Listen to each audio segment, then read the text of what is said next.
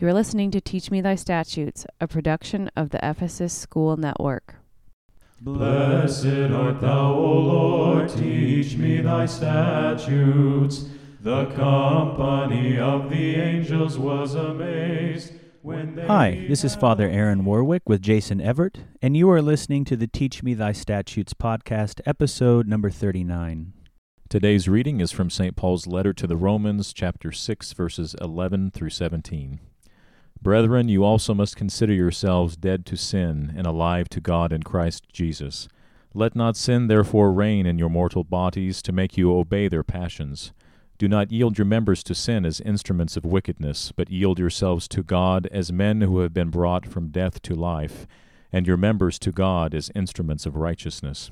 For sin will have no dominion over you, since you are not under the law, but under grace. What then? Are we to sin because we are not under law but under grace? By no means. Do you not know that if you yield yourselves to anyone as obedient slaves, you are slaves of the one whom you obey, either of sin, which leads to death, or of obedience, which leads to righteousness? But thanks be to God that you who were once slaves of sin have become obedient from the heart to the standard of teaching to which you were committed. Father, in verse 16 of today's reading, it says, Do you not know that if you yield yourselves to anyone as obedient slaves, you are slaves of the one whom you obey, either of sin, which leads to death, or of obedience, which leads to righteousness? Father, the word slave is one that evokes very strong emotions for many, and understandably so. Mm-hmm. But are we correctly understanding what we read in Romans today in regards to this word slave? I guess I'm asking if the term slave in a biblical context is the same as what we would think of in a more modern context. Well, I can't say I'm an expert on slavery in the United States or slavery in the Roman Empire when the New Testament was written, and so I can't necessarily compare and contrast those two different institutions of slavery in an academic sense. But what I can talk about is the topic of slavery more broadly, how it's used in the Bible and so forth. Okay, yes, please do. So to begin, I would note that the word being used here in Romans that is translated as slave is the Greek word doulos. This word is, unfortunately, and probably because of what you mentioned about the tragic history of slavery in the United States, many times translated very weakly as servant or handmaiden in the Bible and sometimes also in our service texts. In fact, when we come to Holy Communion in English, at least in our Antiochian churches, we normally say the servant of God, and then their name if it's a male, or if it's female, the handmaiden of God, and then that person's name. But in actuality, the most strong translation is the slave of God, and then their name. In any case, this word doulos means slave, and essentially no matter the difference there might have been between slavery in the Roman Empire and more recently in the U.S., the nature of slavery is that a person is under bondage. A person is essentially treated as property, meaning that they do not have their own will. And we can distinguish here again very broadly between what we call employment and what we call slavery. Yes, that might be a helpful distinction. Right, so think about many states and employment law here in the U.S. We have, and certainly we have this here where we are, Jason, in Kansas, we have what we call at-will employment. And at least theoretically, the very nature of this type of situation is diametrically opposed to slavery. It's an understanding that the employee is free to leave at any time he or she wishes. You can go get another job if you want. On the other hand, you have slavery, which is a situation where you have no will. It's like you have no will employment instead of at-will employment. You do whatever the master tells you to do under the threat, usually of severe punishment if you don't.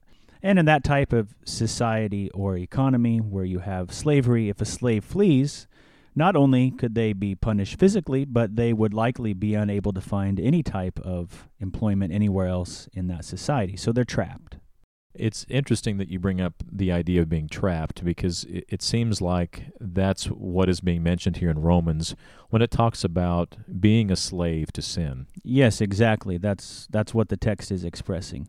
It's saying that if we live by our nature, by our natural biological instincts, then we become slaves to sin. We're trapped by it. It controls us. It's as though we have no choice. We have no will, almost it seems, because it has been taken such deep hold of us and trapped us. And I'm sure you and many of our listeners are familiar with a famous passage from Romans that encapsulates this idea. It's actually in the 7th chapter, verse 15, the chapter after the one from which you read today, when Paul says, "For what I will to do, that I do not practice, but what I hate, that I do." And again, this is an expression of being a slave to sin, of being trapped. Mm-hmm. That definitely makes sense. So what then does it mean to be a slave to Christ? Yeah, good question. But before I answer it directly, I want to point something out first. Sure, what is it, Father? We're mistaken if we say or if we think that Jesus has, quote, set us free in the abstract. And I'm pointing this out because of what you mentioned about relatively recent history of slavery in the U.S. and also because of the politics and society in America today. We need to understand this distinction. What exactly do you mean? We have this idea in America, and I'm certainly not opposing this idea in civil society. That's not at all my intent, just to be clear. But we have this idea that the individual is free, and what I'm referring to here as free in the abstract, meaning that we can do what we want, basically, so long as we don't infringe upon the rights of others. So you can live where you want, you can work where you want, you can go to school where you want, you can borrow money from anyone you want who is willing to loan you the money, you can vote for who you want, and so forth. And again, I'm not going to be political or anything like that, but it's a very broad or generic understanding that we have of being free or of being set free. Right, yes. I think that's a fair characterization. And so what you're saying is the difference between that and what's happening in the Bible, and perhaps even more specifically here in Romans or in a Pauline understanding. Yeah, the difference is that you are still a slave. You are set free by Christ, not in the abstract. You're set free from the law, a law that ultimately leads to death because no one can totally live by it. You are free, again, not in the abstract, but you are free from your slavery to sin. So you're offered a better option. You're now able to be a slave to Christ. But again, you're not free in the abstract American way of thinking about freedom. You're still a slave. Interesting. Why do you bring that up? Or I guess I should say, why do you think it's important to make that distinction? I think it's an absolutely necessary and valuable distinction because it helps to understand your original question about what it means to be a slave of Christ. What it means to be a slave of Christ is that you're bound by His law. In other words, you are not free in the abstract. If you were free in the abstract, you could do whatever you want, whenever you want. But such is not the life of a Christian. As a Christian, we are bound to Christ's teaching. We are His slave. Could you elaborate on that a little further, perhaps maybe with some practical examples? Yeah, good idea. So as a slave of Christ, you're bound to love your enemy. You cannot legitimately, as a slave of Christ, decide that it's okay to hate someone because they did something bad. No, you have to love them. You're bound by Christ to love them. And if they sinned against you, you have to work on forgiving them.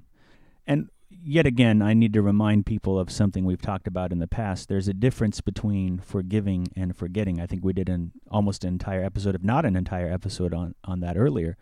And in the real world, there sometimes has to be boundaries because of sins that people have committed against us. But as a Christian, even if you're a victim and even though you may need permanent boundaries, you're still bound to work through forgiving a person, which psychologists will also note is the most healthy way to recover from a traumatic experience. Otherwise, if you don't forgive, you let the person who victimized you continue to victimize you by controlling your life and your thoughts and your narrative. But as a slave of Christ, as St. Paul points out elsewhere in Romans, you have absolutely no right to judge another person. He or she stands or falls before their own master, Christ. You're just a fellow slave. So all you need to do is worry about doing your job, about pleasing your master, And you don't need to be distracted worrying about every other slave and whether he or she is doing their job. That's not your concern. And then perhaps most importantly, we need to point out that being a slave to Christ means you are a slave to a benevolent owner.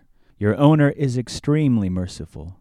He overlooks your mistakes and your shortcomings, and all he really asks in return is that you practice that same mercy towards all his other slaves. That's his basic, fundamental law.